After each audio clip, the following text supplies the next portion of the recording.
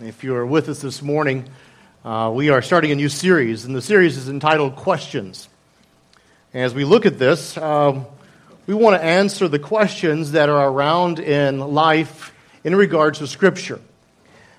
You may be here and you have settled these questions long ago, but you may be a follower of Christ and you may be it's been so long ago you've been I'm not sure how to answer these questions. Or you may be here and you're what's known as a skeptic, and a skeptic's not a bad word. A skeptic is a person inclined to question or doubt all accepted opinions. In fact, I'd rather have someone who questions and seeks to understand than someone who blindly follows, because much of the world is full of people who blindly follow and don't understand or don't take the time to consider what's there. And so as I work through these series for the month of October, we're going to deal with different subjects. God, Jesus, was he a myth? Is he really the Son of God? We'll deal with Scripture. How can we even trust Scripture? And this morning, though, I want to start where I think a lot of our culture is, and start with this idea of science versus faith. Science versus faith. Today, the theory of evolution is about as much open to doubt as the theory that the earth goes around the sun. Richard Dawkins. Again, Dawkins. It's absolutely safe to say that if you meet somebody who claims not to believe in evolution, that person is ignorant, stupid, or insane, or wicked, but I'd rather not consider that. Richard Dawkins. And it's interesting, since Darwin's book on the origin of species by means of natural selection or preservation of favored races in the struggle for life. Yes, that is the real title, which we would raise an eyebrow now at this. His speculations and theories have been held up by those who are scientists as the answer not only to what is, but the origins of what is. But it's also referenced as a philosophy, a way of understanding and thinking. But the ultimate end of the theory is that if all of life is random and have come about by random processes, and we have mutated to the stage of evolution, that is only the important and the strong who survive, so we have no pity on the rest who don't survive since they have no soul, there is no creator, and no purpose than to otherwise rid their traits of the gene pool. And that's the end of the theory of this. And what has happened over the last number of years is there's been a claim that science has put an end to God. There's now no more need for God because science has given us all of the explanation. It's provincial, this idea of God. Science is now the new deity. But what is science? Is science a bad word? Absolutely not. It is simply the intellectual and practical activity encompassing the systematic study of structure and behavior of the physical and natural world through observation and experiment. If you go to NASA, spaceplane.nasa.gov, you see this. What is science? Observing the world, watching, listening, observing, recording. That sounds pretty good. I kind of like doing that. I have a natural curiosity. I want to know how things work. Not enough to fix them, but I want to know how things work. That would take too long. I want to understand it. And part of science is understanding what is and how things came to be and observing and recording of this. Not a bad thing. But there's a popular opinion. And it goes this way. Science is based on observation and on evidence and the search for what is objective evidence to what is unknown. Okay, that's science and that's good.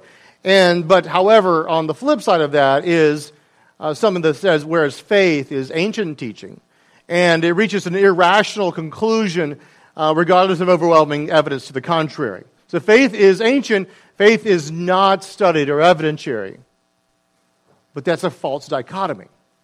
That's something that has been separated, science and faith. And that's false because those two things are often found together and are compatible. Science and faith. In fact, one of the books I studied here, Mark Clark has written a book called Problem of God. And by the way, as you want to know and to understand, these are not all my thoughts. I've been quoting, I will continue quoting, and there's many books. If you want a list of resources of books, I can give them to you. Mark Clark's book is great. Obviously, just about all of everything Ravi Zacharias does. There's others, Eclipse of Faith. There's different things that you look at this. But as Mark is writing, he quotes a philosopher.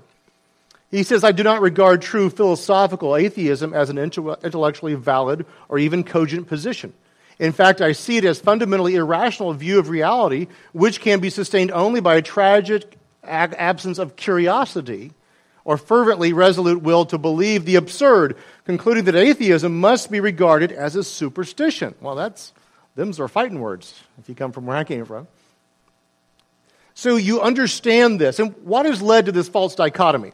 What is this? Because Richard Dawkins says faith is a mental illness. It's a great cop-out, an excuse to evade, to think, and evaluate evidence. Okay, Sam Harris agrees, saying, "We have names for people who have many beliefs for which there is no rational justification.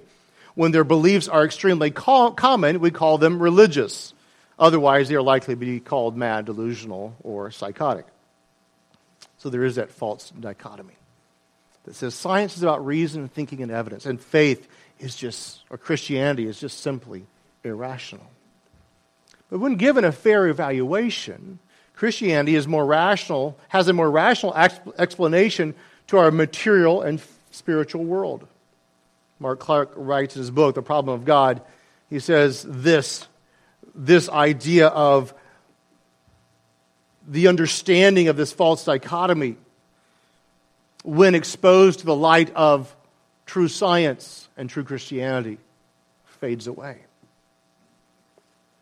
So what is this? How did we get here as a culture? Well, I think we've been given a couple of myths. I'm going to pick out two myths that we've been given. First of all, the myth of church that is in opposition, or church versus science. There's a myth that all science is opposed to the church, and absolutely all of the church is opposed to science. And that was a myth that came, and maybe you've heard tales of men being persecuted and burned at the stake by the church, and back in, let's say, medieval times, the Catholic Church, because of scientific theories that would challenge God. However, if you start to dig into it, historian David Lindbergh says there is no warfare between science and the church. Dinesh D'Souza said, historians agree science versus religion story is a 19th century fabrication. Often those who were persecuted were not persecuted because of their scientific ideas, but rather the heresies that said other things.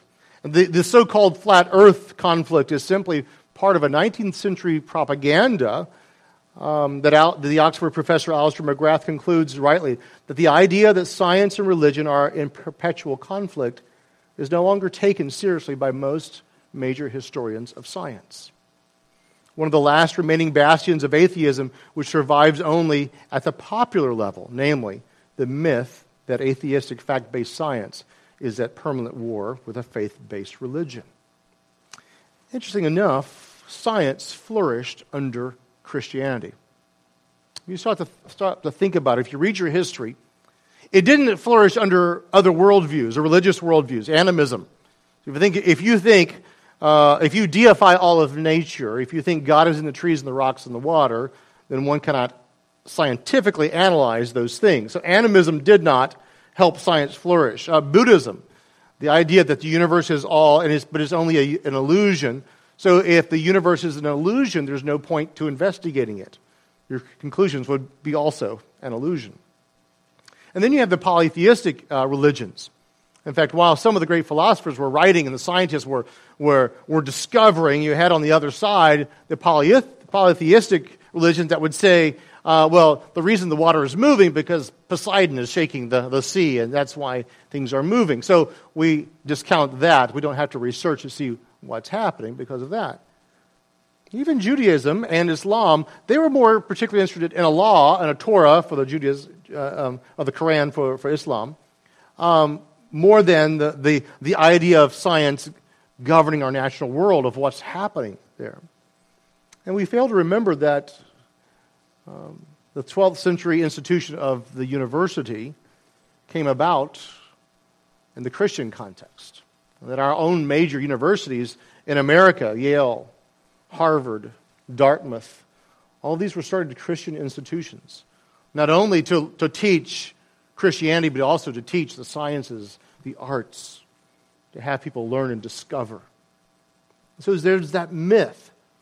But really Christianity has encouraged science, has encouraged the exploration. Well, the second myth that's there is that only religions adhere to faith. Only religions adhere to faith. And so that only religions are trusting in something. Science, however, is not trusting in anything. It's all about the facts. Harvard University biologist Richard Lewontin wrote an article that was published in the New York Review of Books, in which he admitted that he and scientists with whom he works prefer a naturalistic, atheistic explanation for everything they study, which in itself is no surprise, but what he wrote next was very telling. He said the reason he prefers such explanation for the things, he says, is because he and the scientific community have a prior commitment to materialism. It's not that the methods and institutions of science somehow compel us to accept material explanations of the phenomenal world. He goes on to say it's because we start from there. We can't let the divine foot get into the door. They start with a premise, a faith premise. This is what we believe, and so this is how it must work out. And don't we all? We start with a faith premise, and then we work back from this. But even scientists do the same. What he admits here is really staggering. What drives his science is not fact, but philosophy. Neil deGrasse Tyson wrote a preface to a book. Jerry Schloss wrote a review of a book called Faith versus Religion. And that was written by, where was it here? Well, I had his name. Where'd it go? Anyway, you can look at it in the Washington Post. I'll put this here up there as he writes the book. He says, Neil deGrasse Tyson's quote, may back up here, says, the good thing about science is that it's true whether or not you believe it. But then Jeffrey Schloss writes this. He said in the review, but this is simply wrong. Facts are what are true, whether or not one believes in them.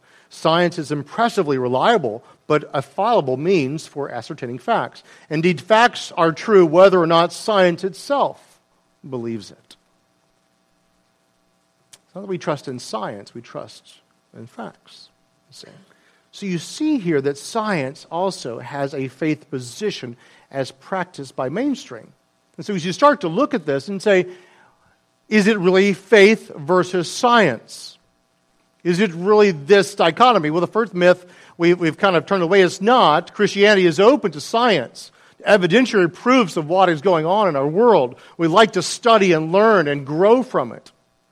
But the second myth is wrong also, that it's only a religion that places faith in something. Scientists also place faith in their philosophy, or their prior commitment to an understanding or a philosophy. In fact, itself, science as the only answer to origins is a huge leap of faith. Science maintains that the laws of the universe are fixed. And only science can explain the foundational element of its existence until the Big Bang was introduced. And the universe began to cool after the Big Bang and to flux. And in one day, all those laws were codified, the laws of nature. And they introduced all that govern those things by natural law with absolutely no outside involvement from anyone or anything. And these scientists has a faith position here. Clark states that many will say the reason I reject Christianity is because I already believe in evolution. But they can't readily explain why they adopted such a framework. If you look at science, you look at the origins, there's a pretty huge gap in a couple of things. There's the problem of the Cambrian explosion. There's the problem of explaining how a simple eye comes together. There's the problem of at least 30 missing links not found in the record of fossils. Atheist and Harvard paleontologist Stephen Jay Gould admits that the extreme rarity of transitional forms in the fossil record persist as a trade secret of paleontology. The evolutionary trees that adorn our textbooks have data only at the tips and nodes of their branches. The rest is inference. So we have this. We understand that there's a problem. Science also, if to say they understand origins, have to take a leap of faith. Terence McKenna, now passed away, no Christian he. In fact, he was very opposed to Christianity. It could be by his...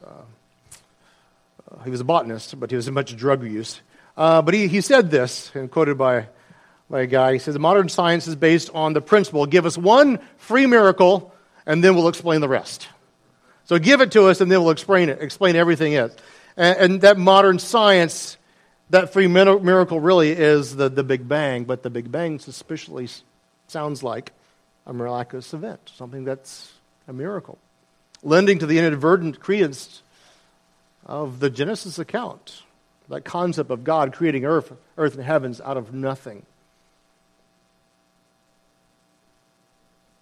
It's interesting. You think of what science has given us as the origins, and how many in the billions of years we have been here, according to them, and the millions of years, and that Earth was too hot and too turbulent for anything to live and to grow, and then it began to cool, and then it began with a simple protein, and that simple protein came into being.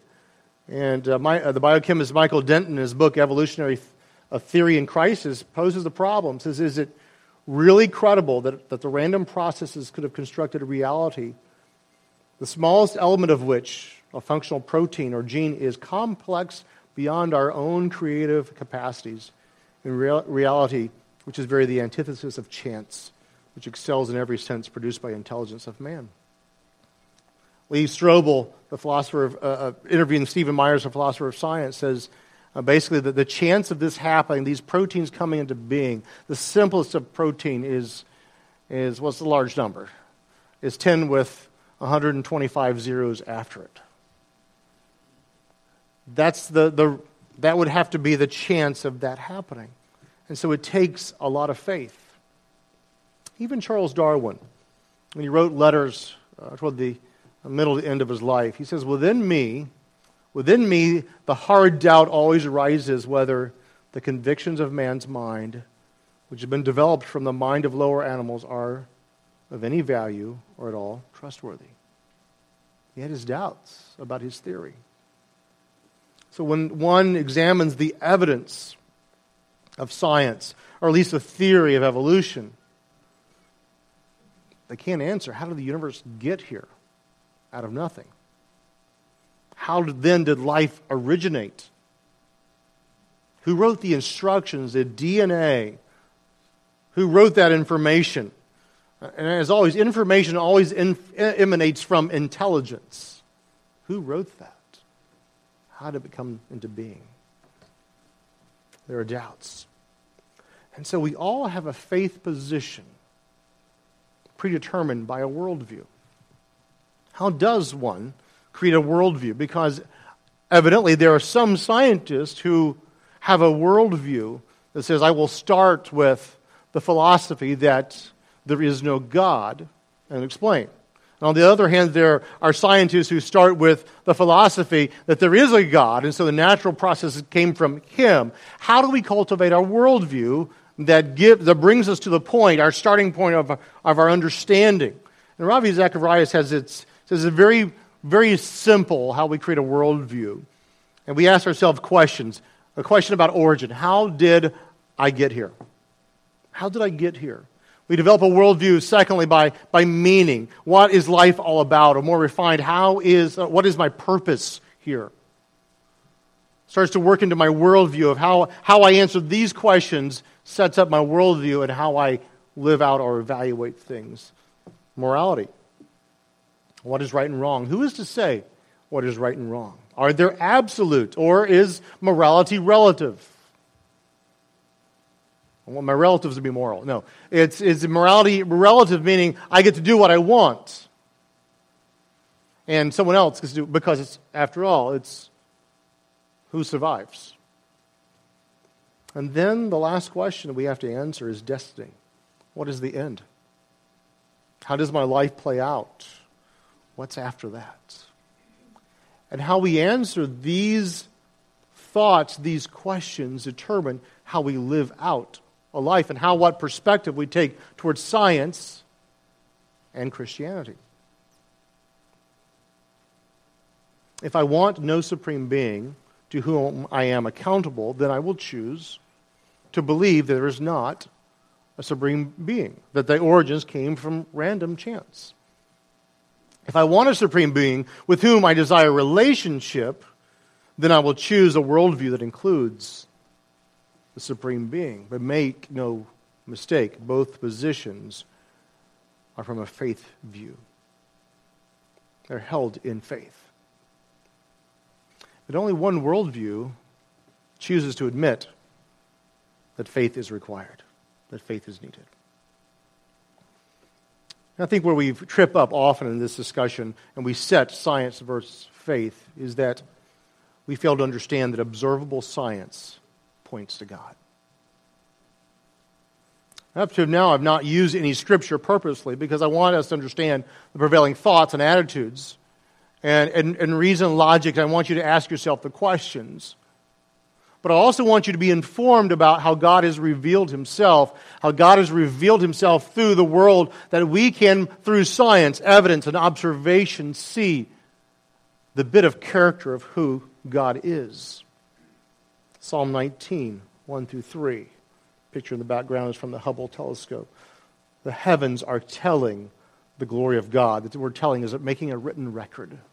The heavens are telling the glory of God, and their expanse is declaring the work of His hand. Day to day pours forth speech, and night to night reveals knowledge. Ever looked up in the sky? Ever looked at the stars and said, did this just happen? Did it just come into being? The sunrise every morning that was fortunately this morning cool. Happy fall, y'all. Did that just happen? Or was there some intelligence that set the earth just so far away from the sun that we can have cool mornings and warm mornings, but not so much that we either freeze or burn up? But the moon that revolves around our earth and setting in motion the tides, was that just happen, chance? Or Psalm 8 we read this morning in our scripture, when I consider your heavens, the work of your fingers. I love this because it's almost as if the psalmist says, you didn't need your whole hands. In fact, every other time there's one other time that it's really appendage. One other time it's translated toe. But everything else is like, this is your hands. He designed it. I don't need all my strength. I just need to wave the finger, to speak, as Genesis tells us. The work of your fingers, the moon, the stars, which you have ordained. The psalmist asks this question, what is man that you take thought of him? The Son of Man, that you care for him. If a God is so great that could set the planets spinning, all in their space, all in the galaxies around us in our universe, if that God is so great, how is it that He deigns to interact with lowly me and you? How is it that this great God interacts with us? But as we look at Scripture and we look at our world, we look at our universe, we understand that God has reached out to us and revealed Himself, not only in Scripture, but He's revealed Himself also in the galaxies and universe around Him. It is a small picture of His power and of His greatness. And His love is evidence to us. Yet the Apostle Paul, who was once a skeptic, actually he persecuted and sad as they killed Christians, but was gloriously turned to Christ. He says in Romans, in his letter to the Romans, he writes this, that God has clearly given Himself and shown Himself. He says, for since the creation of the world, His invisible attributes, His eternal power and divine nature have been clearly seen. It's not like this morning I got up and I had to wipe my glasses again from the night of studying. I had smudges. But he says the invisible traits that he has, his greatness, he has, by his creation, given us to see a glimpse of his power and of his might. How can the invisible be seen? Well, in the same way that we know there's air, we don't see air, but we feel the air across us as it blows by. His power is seen to the beauty and the order of the world. A clear understanding that God himself has revealed the goodness of his power and of his might. And he's given us that. He says, though being understood through what has been made, his creation, so that they are without excuse. What Paul is saying, astoundingly, is that we have all been given the opportunity to see the power and the orderliness and the glory of God. We wake up on a cool fall morning and we see the glory of God around us. We have no excuse not to see. Then why has there been a turn toward that seeing? And he answers that in verse 21.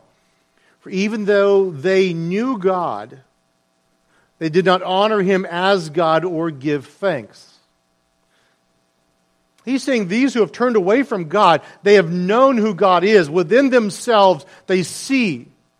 And if they would just open their mind to what they see, they would understand. They knew God, but they did not honor him as God, nor give thanks. There was no gratitude to God. But they became futile in their speculations. Useless speculations, basically their reasonings. And then in their foolish heart was darkened. The idea of darkened, yes, is a darkness of light, but it's incapable of perceiving.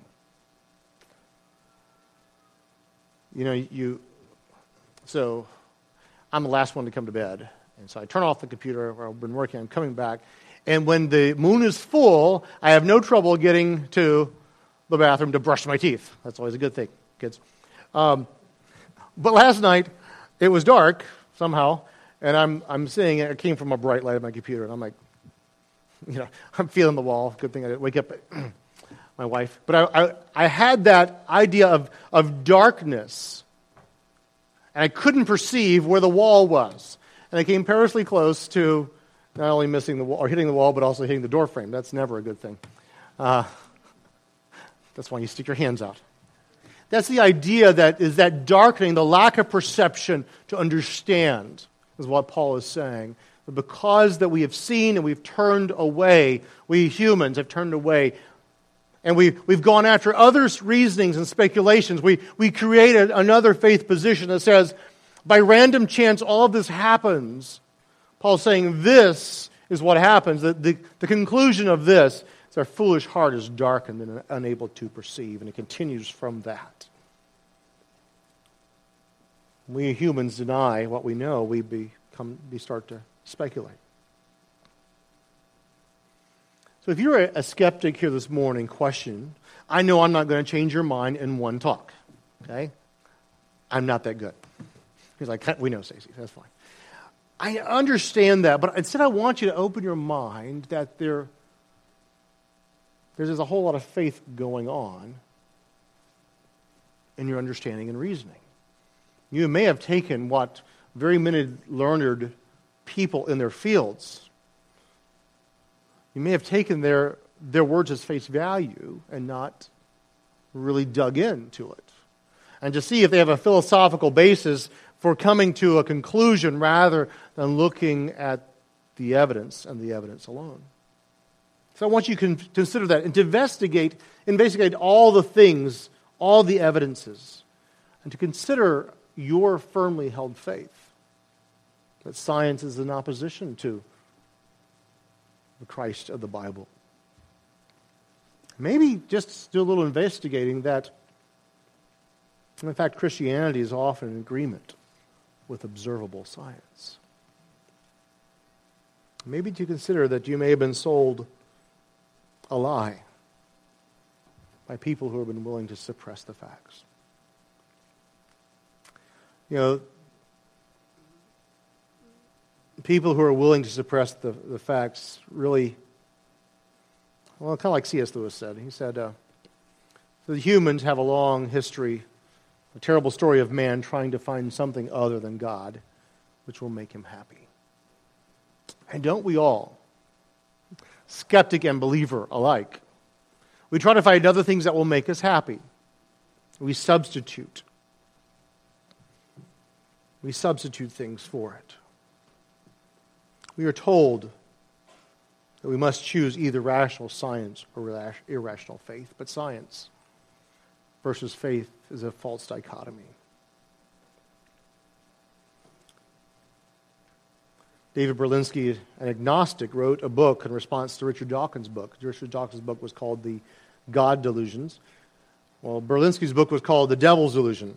He says that science cannot have an answer to morality. Science has been helpful in medicine and knowledge, but science will never answer the questions of love, meaning, and purpose. Zacharias follows up with the answer that science gives of the random application of time plus matter plus chance does not deal with morality. And if it doesn't deal with morality, then the beheading of some poor soul in the public square has no one to cry out against it. Because it's merely the survival of the fittest. But a Christian can look at science and see the laws of science and see a God who has set in motion these things, an omnipotent and an all-knowing God. A God that has revealed himself, a God that is not incompatible with science, and a God who is indeed the author of science. And this is the God whom we serve. This morning, if you're here, and hopefully this has been a help to all of us, I want you to come from the position of understanding, of examining the evidence. If you're a follower of Christ, you need to know what you believe. You need to know the evidence for what you believe. If you're a skeptic, then consider.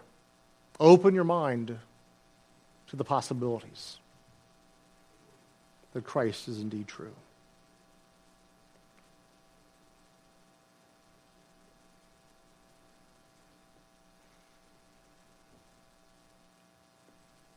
The psalmist says, "What is man that you are mindful of him?" It comes to a point that we understand that God has revealed himself to us. He's loved us enough to come to earth, to die, to bring redemption. And he has answered every question. Let's bow for prayer.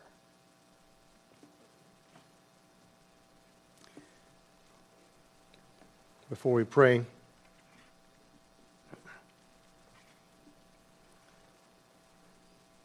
the questions that we have raised this morning as we consider this are questions that sometimes take a while to answer. They take some time. And I want to put out the invitation, if you're struggling with these questions of science, or maybe as we progress through this month of God, of Jesus, of Scripture, feel free to reach out to me. Love to sit down, have coffee, and just talk. Won't be any recrimination. Just talk. Give me an opportunity. Most importantly, from this series, this month of questions as we deal with him, is that you understand that God has revealed himself in his Son, Jesus Christ. And that Jesus loved you enough that while the human race was rebelling against God, and God rightly in justice, we all like justice because we want justice when it is for the other person. We don't want justice for us, usually. But because we had rebelled against God, As the Apostle Paul says, the wages of our sin is death. But he continues here, but the gift of eternal life. That gift is through Jesus Christ. So Jesus came to pay the debt of sin for us. He did so by dying on a cross. Take too long to go back, and the imagery of he came as a Jew into the Jewish world, and that imagery of the sacrifice. Yesterday, the Jewish world celebrated Yom Kippur, a day of atonement, of asking forgiveness. And Jesus, at once, on the cross, in his death, satisfied the atonement for you if you but come and believe. And so we can argue about and discuss and look at evidence of science, but underlying all of this is that Christ has sacrificed himself for you. As you look through the evidence in the New Testament, you look at the evidence of historians like Josephus and others who wrote of a risen Jesus. And you realize this is God. Jesus is God. So the invitation to you is to know him. Come and place your faith. We would love to take the time to walk you through that. If you're here today as a believer, say, I've done that all, Stacy. All of that is taken care of. But understand who your God is. Choir sang earlier, behold our God. A God who desires not only a relationship with you, and he has done that through Christ, but I want you to be the one who tells others. This is our God. Gracious God, we thank you for who you are. Lord, in our time this morning as we close, we pray for your grace, your mercy. We pray that you would reveal yourself to those who are searching.